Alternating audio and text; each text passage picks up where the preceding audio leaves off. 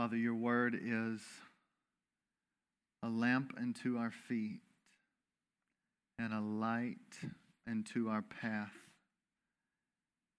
And we want to hide your word in our heart that we might not sin against you. Father, may we say with the psalmist, with our whole heart, we seek you. Let us not wander from your commandments. God, please, I pray, help us. Help us in this moment to be humble enough to listen. Help us to not come in thinking about how someone else needs to change. But right now in this moment, change us. Please work in our hearts. Undo our pride. Please give us desires for you and desires to love even those who are hard to love. For that's who we are apart from grace. So in this moment, take your word, drive it deep into our soul, that we might not just be gathering information, but we would be meeting with you, the person, the living God, who promises to change and to rescue. Would you please cause us to apply your word to our hearts so that we don't leave here the same? Get glory in this moment. Anoint your word. Love these people, I pray, in this moment. Give me a fresh word in this moment, I ask. For Christ's sake, amen. Amen. Impossible is a pretty big word. It means something cannot be done. However, when we use the word impossible, we don't regularly use it that way. We rarely use it as it's intended. Many times we'll say, well, it's impossible, meaning it's not likely. It's impossible that out of the top 4 undefeated teams in college football, which I'm a college football fan, as well as an NFL fan, I just like sports in general, that 3 of the top 4 undefeated teams would lose. That hasn't happened in 30 years. It's impossible. Oh, wait, it happened last night, okay? You might think it's impossible that Duke is going to beat UNC in football, and sure enough, Tar Heels got spanked. So there's a sense where, sorry if that was a little too pressing. Those of you who are Pack fans were just happy. So whenever we think about impossible, I literally said this before the Republican primaries. I said there's no way that Trump is going to win. No way. I'm a bad prophet. For this week was filled with what many of our members, one member called emotional exhaustion. It is just filled with all kinds of inner turmoil and discussions and articles and banter back and forth on all social media, and you just can't go anywhere without hearing it. I was in several coffee shops this week, and every one of them there was a conversation going on about what was going on. What seemed to be impossible all of a sudden happened. But it really wasn't impossible, right? I mean, there was a chance that man could make it happen. When the Bible uses impossible, they use it as it is meant to be used. That is, man cannot do it. Specifically speaking, man could not produce its own redeemer, as one man says. We couldn't do it. We could not fix our own problem. So in this passage in Luke 1, what we see is God needing to insert himself in human history because of the wreck we've made of the world. And he says, I am going to do the impossible. I'm going to do what you cannot do. Because as it says in verse 37, for nothing will be impossible with God. That's what we want to take away from this moment. The impossible becomes possible when the Savior shows up on the scene. And so when we look at Luke 1, it's the 3rd sermon in our series. We encourage you to stick with us. We'll be in it for quite a while, probably over a year, going through the entire book of Luke. But as we look at this, What we want to look at in verses 26 through 38 today is answering the question, how? How Jesus came, and how is that to give us hope when we feel things are impossible or when things really are impossible? How Jesus came affects our hope in the midst of the impossible. So there are four things this passage shows us about the coming of our Savior. Number one, our Savior came limited. It's an adjective to describe our Savior. He came limited. Two, our Savior came through a virgin birth. Our Savior came through a virgin birth. Three, our Savior came to establish a forever, not a temporary, not an every 4 years, but a forever kingdom. And our Savior came as one worthy of our surrender, of our full submission, our very lives. Remember the question, how the Savior came affects how we hope in the midst of the impossible. Whether it's a feeling of impossible or whether it is genuinely impossible. There is hope because our Savior came. So when you face a hard-hearted friend or spouse, when you're looking at a rebellious child, when you look at the loss of a job and massive bills, when you are experiencing a physical trial, whenever you are the recipient of unjust criticism or a bleak situation or the loss of a dear friend, a relationship rift, and you are tempted to say, nothing can ever fix this. God wants to be known as the God who can do the impossible. But He also wants you to know, because He can do the impossible, He will not always fix things. But He will do what's even more impossible. That is, a holy God always dwelling with sinful man by faith. So that even though you walk through the valley of the shadow of death, you should fear no evil because your God is with you. There is hope because our Savior came. So let's dive in. Number one, our Savior came and He came limited. Look at verse 26. In the 6th month, what's He talking about? It's actually the 6th month of the pregnancy of Elizabeth, who was just mentioned in the previous passage. There was a priest named Zechariah. His wife's name was Elizabeth. She was in the line of the priesthood, and they were told in their old age that they would have a child. Zechariah says, no way, no how.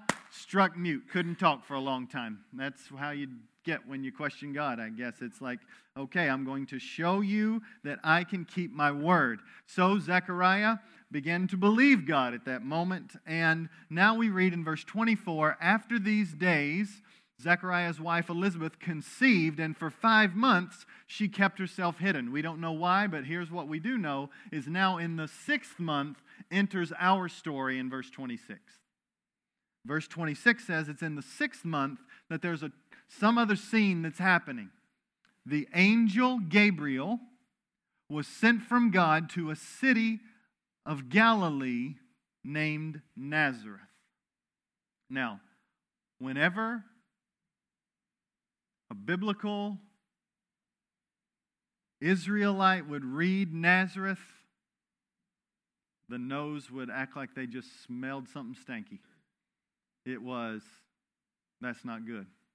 It's like if you live in South Carolina and I mention south of the border, all of a sudden you're like, really? Can anything good come out of that? Right?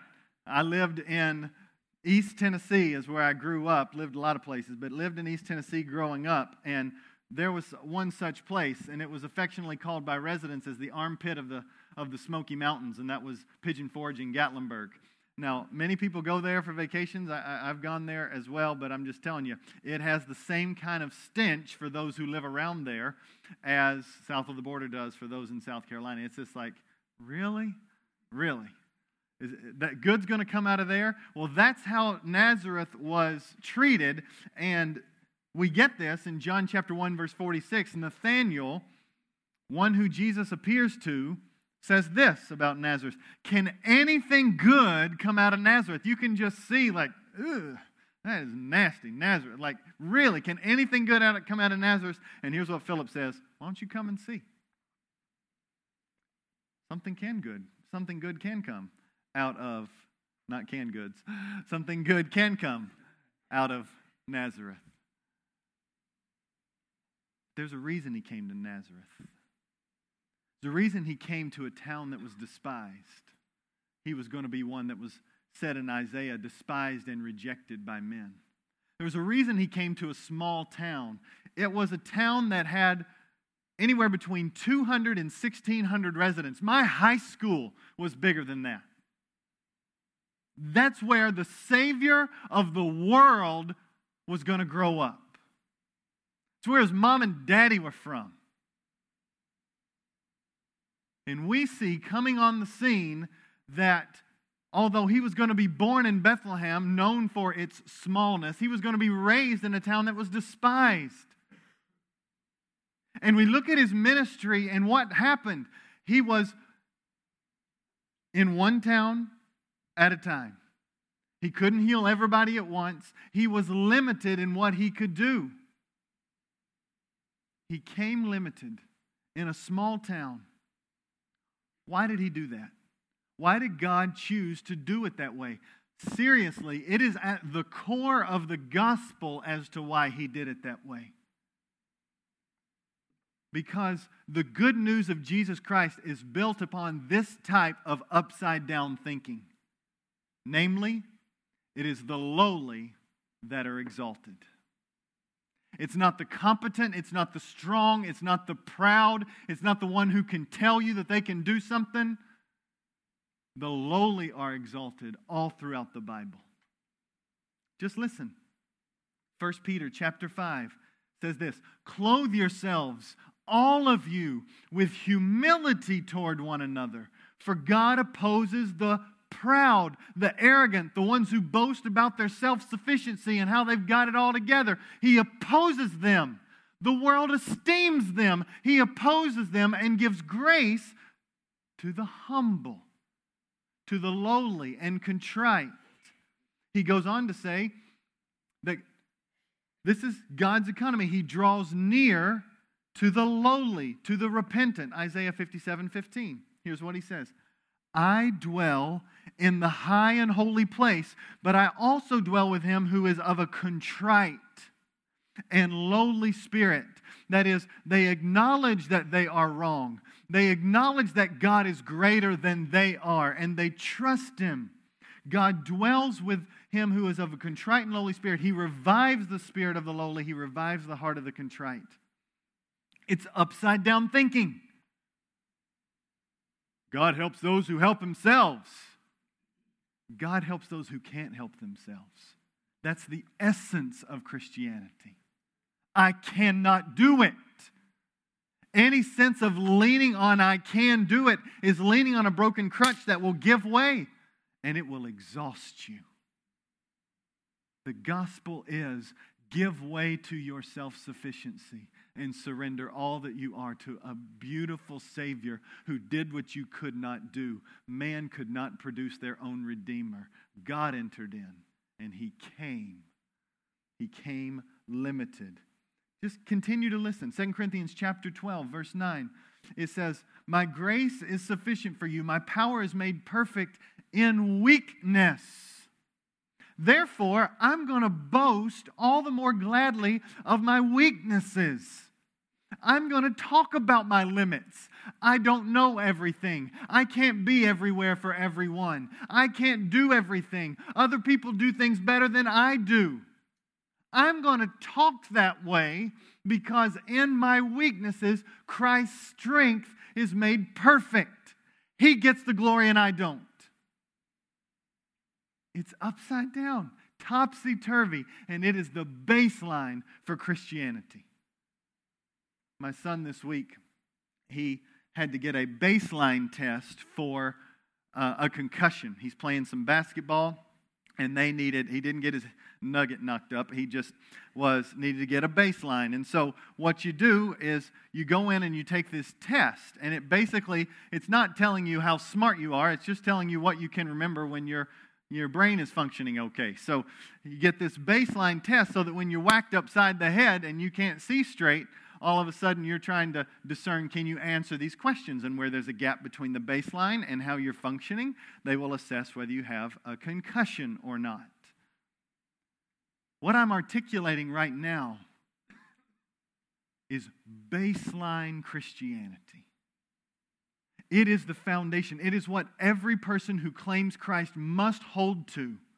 The insufficiency of man and the sufficiency of Jesus. The glory of prizing being limited and glorifying Him for being fully sufficient and perfect. It is boasting in weakness so that His strength can shine brightly. That's the baseline. And then when the swirling world around us knocks us upside the head and suffering hits us, what we need to be reminded of is that God prizes the ones who can't figure it out. He draws near to the ones who says, I am sorry, I should not have done that. And He gets near to the ones who say, I must be still and dwell with my God because I do not have the resources on my own strength. It's baseline, friends. And God is meeting us, telling us the story of Him coming to a broken people to tell us that our Savior came limited. He came limited to teach us the true message of the gospel. And I think it could be summarized this way. Humble beginnings and humiliating endings change the world. Humble beginnings and humiliating endings can change the world. Do not despise your story. Do not despise the ups and downs and the brights and the darks of your story. Do not try to live someone else's life. Your story is crafted by the loving hand of God. Even the very fact that you are here in this moment is because God loves you. And His story for you is not try to be someone else and try to be someone else's story, but to be who God has made you in the moment that you are in. Don't try to be the whole body. Be a part of it. Prize your humble beginnings. Prize the fact that you came from a small town. It's okay that you don't know everything that everybody else does. It's okay that some people have more than you have. We have so much to learn from one another. That is the point of the gospel. We've got to stop being arrogant and crafting that this is the aim and say, we want to prize what Jesus prized, and that is when diversity relates in harmony. Both ethnically and economically and educationally, when we all messes come together, we're unified and we make much of Him by boasting in our weakness, being who we're supposed to be and letting Him be who He is. Jesus came in humble beginnings and He had a humiliating ending and it changed the world. It will happen for us as well. Let's don't despise it. So our Savior not only came limited, but He also came through a virgin birth. Let's look at verse 27. Here He says this. Now the angel Gabriel, he was sent from God to a city of Galilee named Nazareth. And verse 27, he was sent to a virgin betrothed to a man whose name was Joseph of the house of David. Now let's track this line of thinking. To a virgin means, there's a couple words that could be used here. The word that's used here for a virgin means she has not had sexual relations with a man. And betrothed means that she has a legal binding agreement that would be considered basically marriage only separated by divorce. And yet they haven't officially had the ceremony and the feast and consummated the relationship. This betrothment was grander than our contextual engagement. It was a commitment that was only separated by divorce. That's what she was in with Joseph.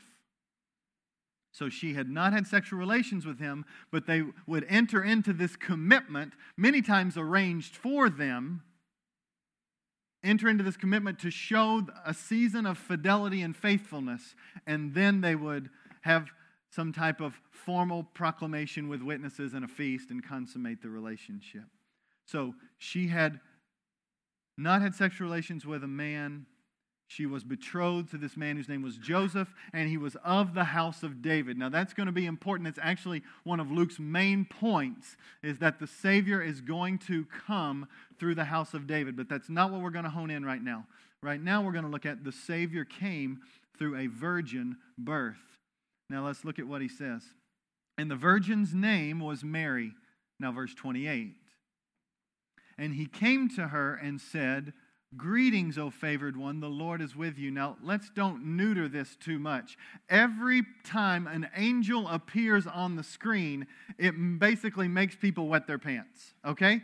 This is serious. This is not some fluffy angel bunny with, wings and nice cloud. This is a scary individual, okay? This is why what we see later, verse 30, do not be afraid, okay? Greetings is a very just tame way of she is caught off guard and she is like, what in the world just happened? Came out of nowhere, boom. Hey, how you doing? The Lord's with you. Okay? Verse 29, but she was greatly troubled, I bet she was, at the saying, and tried to discern what sort of greeting this might be. What is going on? Okay? Now, that's my paraphrase, verse 30. And the angel said to her, "Don't be afraid, Mary." This is what angels have to say. Don't be afraid, because they're radiant. They have some of the Shekinah of God radiating from them. Don't be afraid, Mary, for you have found favor with God. It means that God is pouring out grace and help upon her in this moment. She is a recipient of that.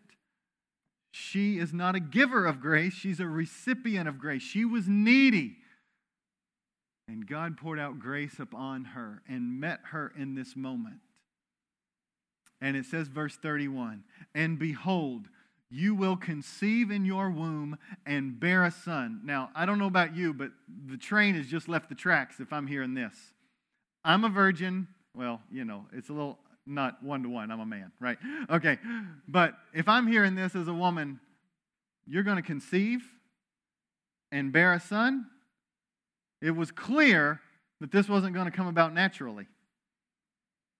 And then he keeps talking. I probably would have been tempted to check out and not even hear the last little bit of what he's saying. Kind of how people do with my sermons. Just kidding. Oh, let's just run this way. Okay, here we go. Verse 32. And he says, he will be great and will be called the Son of the Most High, and the Lord God will give to him the throne of his father David, and he will reign over the house of Jacob forever, and his kingdom there will be no end. We'll talk about that later. But here's how Mary responds, verse 34. And Mary said to the angel, how will this be since I'm a virgin? She's still stuck at, how is this going to roll? This is good that I'm going to call him Jesus. He's going to have a forever kingdom. That blows me away, but I'm going to conceive. Let's start there. I'm a virgin. How is that going to happen? She knew what the angel was saying. Something supernatural was going to happen, and she just didn't understand. Now, let's make sure we contrast her question with Zechariah's question. Similarly to how you might contrast, if you know the story of Abraham and Sarah, how you contrast their two responses. Sarah was told in their old age, like he's 100, she's in her 80s, that they're going to have a child. When God tells her that, she doesn't believe him. And she is shown to not have faith. When Abraham is told that, he believes and it's counted to him as righteousness. Well, here you have the same kind of contrasting responses. Zechariah asks a question, but it's a question with skepticism, a question filled with unbelief. And so he's struck mute. Mary has a question, but it's a question filled with faith. I trust you, but how's this going to work again? It's not wrong to ask questions. The Psalms are filled with how long, O Lord, and why? But there's a huge difference between asking by putting God on trial and asking out of genuine faith. saying, I trust you, but I don't know how this is going to work. Help me. And we know this is what happened with Mary because of her response in verse 38. And Mary said, Behold, I am the servant of the Lord. Let it be to me according to your word. That's a response of faith. How did the angel answer her question? How will I conceive if I'm a virgin? Well, he answers it in verse 35. The angel answered her this way. The Holy Spirit will come upon you, and the power of the Most High will overshadow you. Basically, God's going to do it. And therefore the child to be born to you will be called Holy, the Son of God. C.S. Lewis says, bird begets bird, people beget people, God begets God. God is begetting His only Son in this virgin.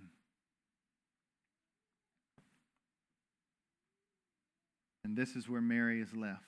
She is going to be the recipient of a virgin birth. Why is this important? Is it just fancy thinking, trying to stretch the brain early in the morning? Why does this matter? Our Savior came through a virgin birth matters for these reasons. Number one, it reveals the unique, superior beauty of Jesus. The Bible says this: you don't need a pastor or a priest to be your mediator between you and God. You can directly go to Him because you're going to go through the one mediator, Jesus Christ, between God and man. There's only one. And there is only one out of the billions and billions of people born. There's only one who has been born this way. Everyone else, man and woman, here, God. It is unique. It is special. He is set apart.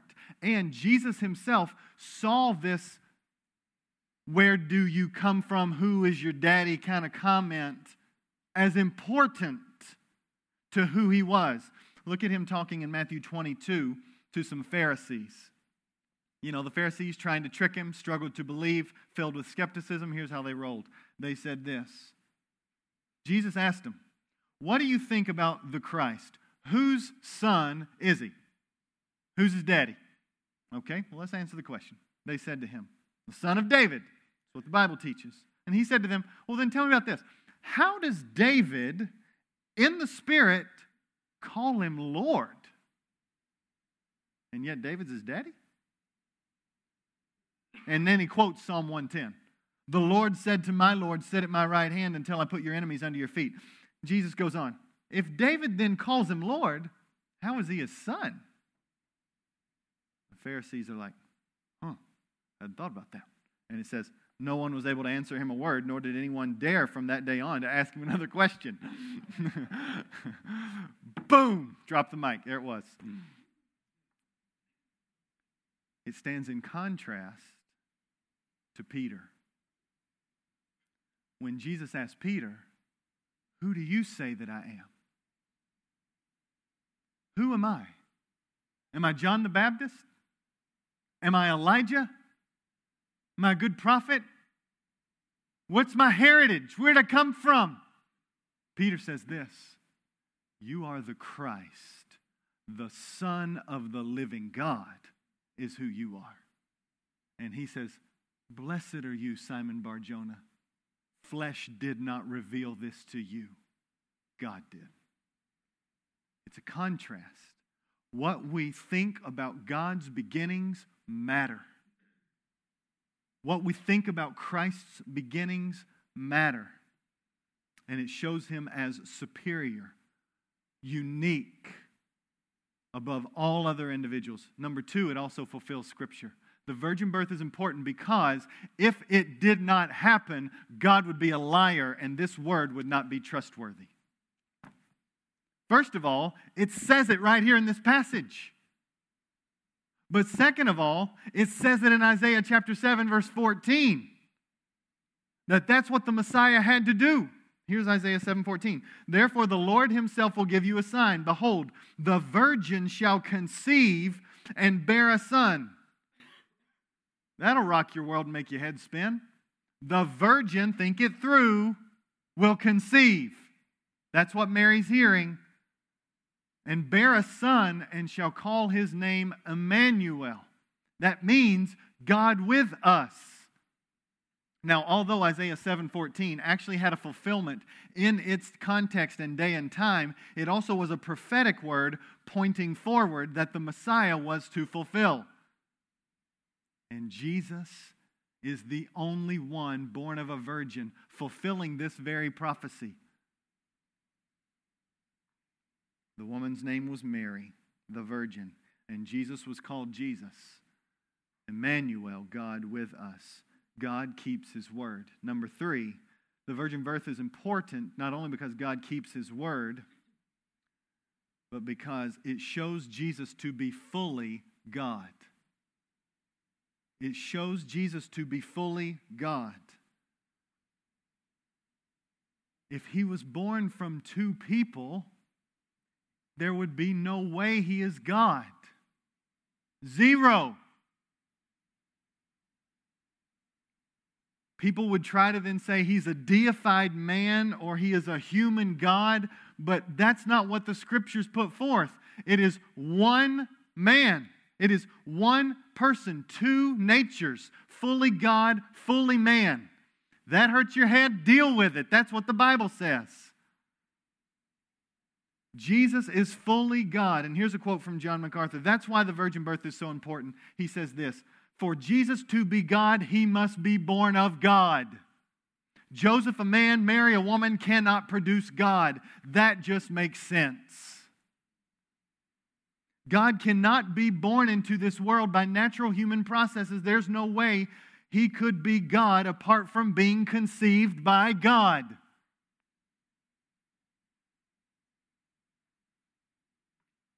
And not like some people try to twist it that God had sexual relations. No, verse 35 says, the Holy Spirit comes upon you, the power of the Most High overshadows you, and you will conceive. There will be a child there. It is supernatural. It is beautiful. It is mysterious. And it is why Jesus is fully God and the only one who can be our Savior. And it also paves the way for his sinlessness. Because only thing people can produce is sinful human beings. That's what our forefather Adam did. We are sinners by nature because we are in him, and we're sinners by choice. We choose it. Well, Jesus was spared from this because God, his Father, was the one who brought the conception supernaturally by the Holy Spirit to Mary. And therefore, he can be sinless by nature. He is the second Adam, as Romans chapter 5 says. And he is sinless by choice. He was tempted in every way that we were, and yet perfect without sin. That's why he's our Savior. Our whole salvation hinges upon this being true. And so finally it makes sense. God's word is true. His word is true. That's why the virgin birth is important, because it did happen, and therefore it confirms God's word. So, when you're staring down the barrel of something impossible and you feel like there is no way something's going to change, the sin has gripped you too long, there's no way to overcome it. There's no way for a way out of your circumstances. There's just no way that light will shine into darkness. Friends, stare squarely at the virgin birth. It is impossible. Man cannot make that happen. God did. And because nothing is impossible with God, isn't that what is said in verse 37? For nothing will be impossible with God. Then take that with you and use it to make you a prayerful person, calling out to God to do what only he can do. Number 3, our Savior came. He came limited, he came through a virgin birth, and he came to establish a forever kingdom. This is what he says in verse 32. Remember, I said we'd get back to it. He will be great. Stop there. Our Savior came to establish a forever kingdom. Don't you just wish there was some word or string of words that could do justice to that small little phrase? He is great. He will be great. He has no beginning and he has no end. He has no sin. And yet he voluntarily chose mocking, pain, death itself for sinners who only mocked him. He died the death that we deserve. 3 days later, he rose from the grave. All of this was known. He is great. It just seems so small. He is God of very God. He is the Savior of the world. He is fully sufficient. He is the only one that we can sing. He is enough. Your spouse isn't enough. Your roommate's not enough. Your car's not enough. Your paycheck's not enough. There's not one thing on planet Earth that is enough. Jesus is enough. He's great. The understatement of the century, but we have no other words. He will be great, and he will be called the Son of the Most High, and the Lord God will give to him the throne of his father David. This is the emphasis of Luke here, is that Jesus came not only as the divine Son of God, fully God, but he came fully man. Luke actually is wanting to highlight, as we will see in subsequent chapters, he wants to highlight his humanity before he highlights the divinity, which he will do towards the end of his book. But he highlights the humanity to see that he is relational, to see that he cares for physical needs, and he preaches a gospel that touches spiritual and physical needs. He is fully human. And he fulfills the prophecy that the Messiah must come from the line of David. That's why Joseph is his father. Joseph adopting him, and in that culture, when you adopted, you get all the full legal rights. The royal line traveled through him, and so he got it through adoption. What a beautiful picture. But he also says that this Messiah will reign over the house of Jacob forever. Reign over the house of Jacob forever. The Messiah was to come to ransom a people. He came to the Jewish people.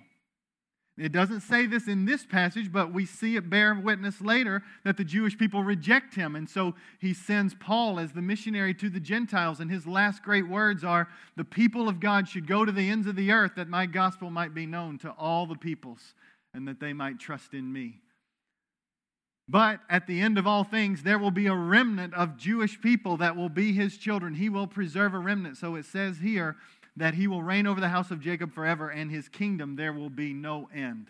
Forever, forever, forever, forever. And as I was preparing for this message, I was struck.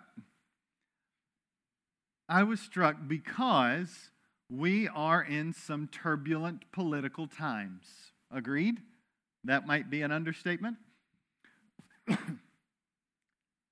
Well, the political times were as bad, if not worse, right here in Luke 1. Herod had been reigning for 40 years, known as Herod the Great, I might add. Self-proclaimed title. Reigned for 40 years. His treatment of children, you might want to even say his abortion standards rivaled those of the Democrats. And his bravado rivaled that of Trump's, as they both seek to show how important they were by building buildings. He built temples, he built walls. This is Herod, that is. So there's a parallel. Herod, though, went a step beyond. He murdered his own wife, murdered some of his children, murdered some of his family members. You didn't want to be related to this guy. You didn't want to cross him. This was the political times in which our Savior showed up on the scene. And let's just keep in mind, he had been reigning for 40 years. We have a 4-year cycle where we can seek to try to right some wrongs if we desire. That's what our 4 years are for, to constantly address and There ain't no doing that here. It was in the family. His sons followed him. And you want to talk about this sense of religious liberty, it was tolerated until their power was in question. And then they just killed you off. There wasn't any. The times were shaky. How did God address it? What did he do? The Jews, therefore, expected him to send in our day the president of presidents, the just one of all just ones, the one who would go in and say, he is a wreck, get him out of there, and now I'm going to establish my kingdom, and I will rule over this place, and I will show you what justice is. And did he do that? No. He didn't send him to the biggest city. He sent him to Nazareth, to Bethlehem. He didn't send him as an adult to be a ruler, and he could have. He sent him as a baby to travel through a womb,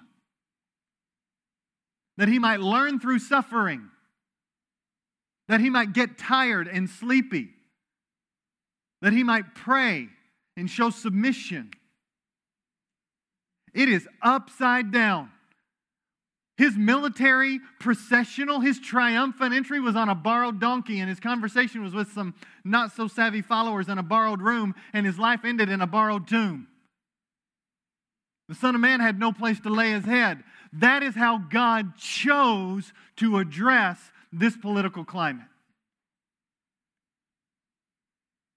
And so maybe we should be cautious when we believe the answer to the difficulties of our world are first political involvement.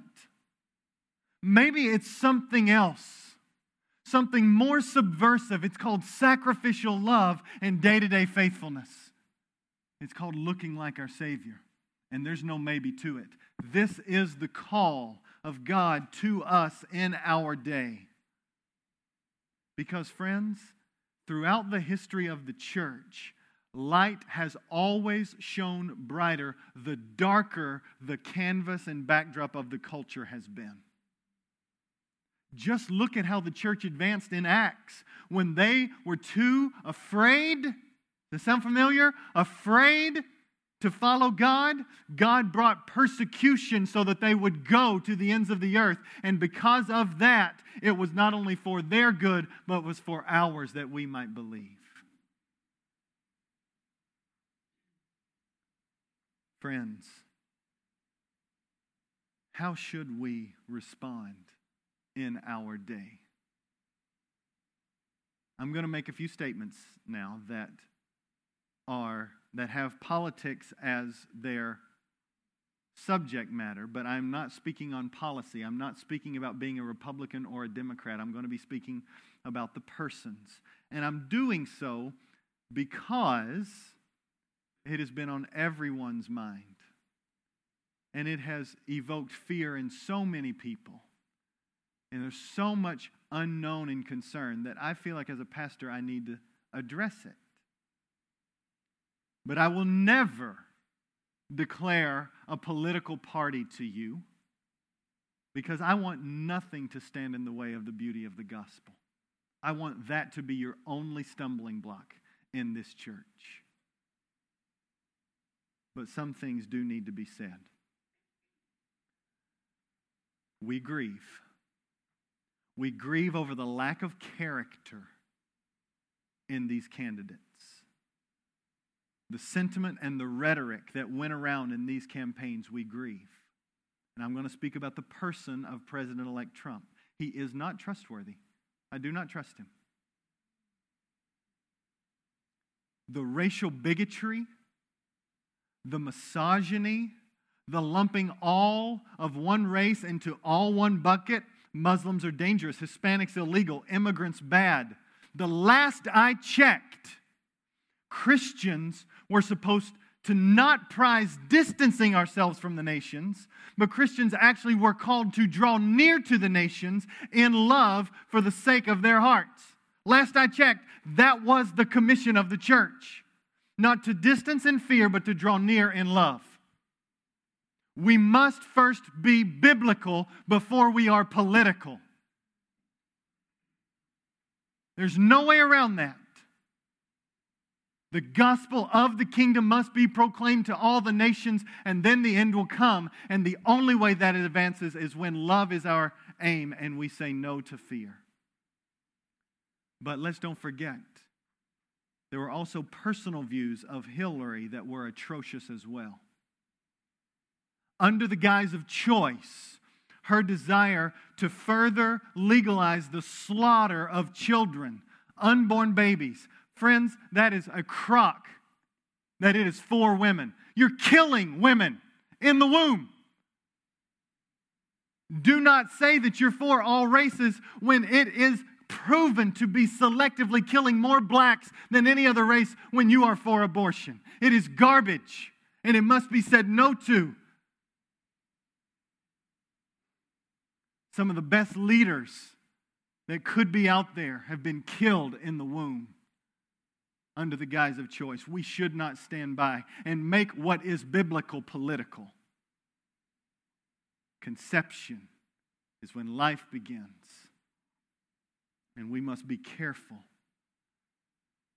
So, friends, I stand here with all that passion, and I just smile at you. I smile at you. Because there is no need to be angry or upset at one another. And there is no need to fear. Because here's what I do know. What I do know is we can be unified around a common Savior despite our political views. And here's what I do know. My role is to pray for our new president. And that's what I'm going to do. And you know why? Because I trust my God more than I do my government. We pray. That's what we do. And you know what else we do? We're faithful. So many people are bound up in fear, forecasting a future that, let's just be honest, we have no idea what the future holds.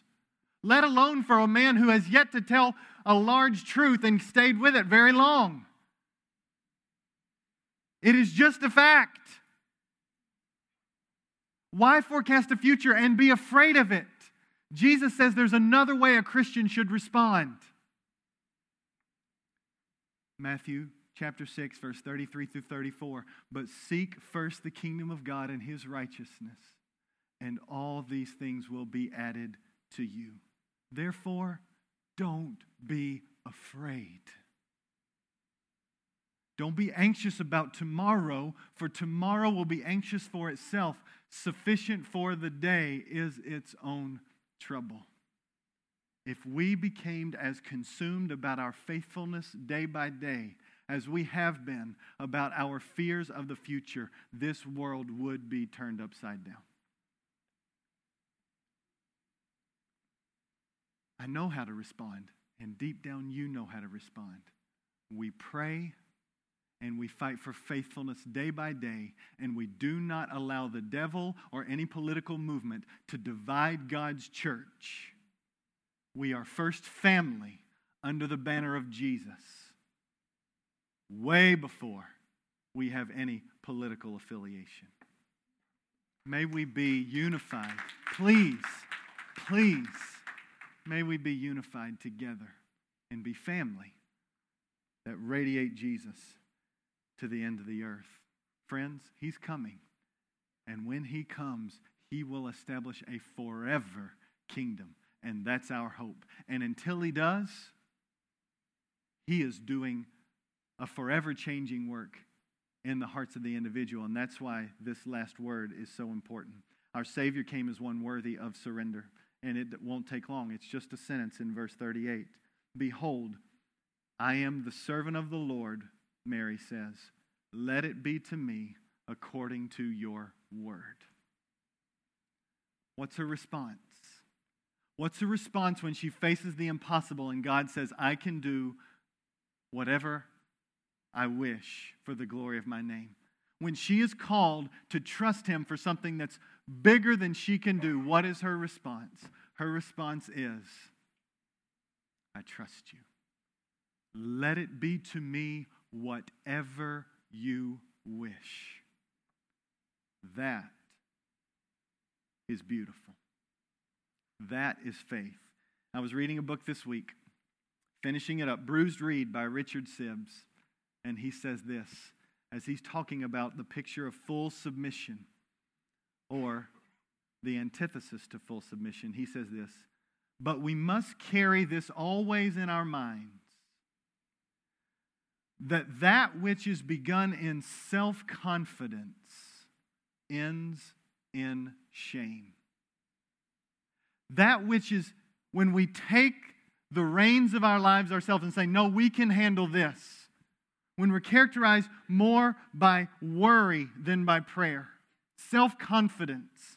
When we seek to try to endeavor on things in our own strength and not have any mind towards God at all, every time it will lead us eventually to shame. I wish I hadn't have done that. I wish I would have listened to God.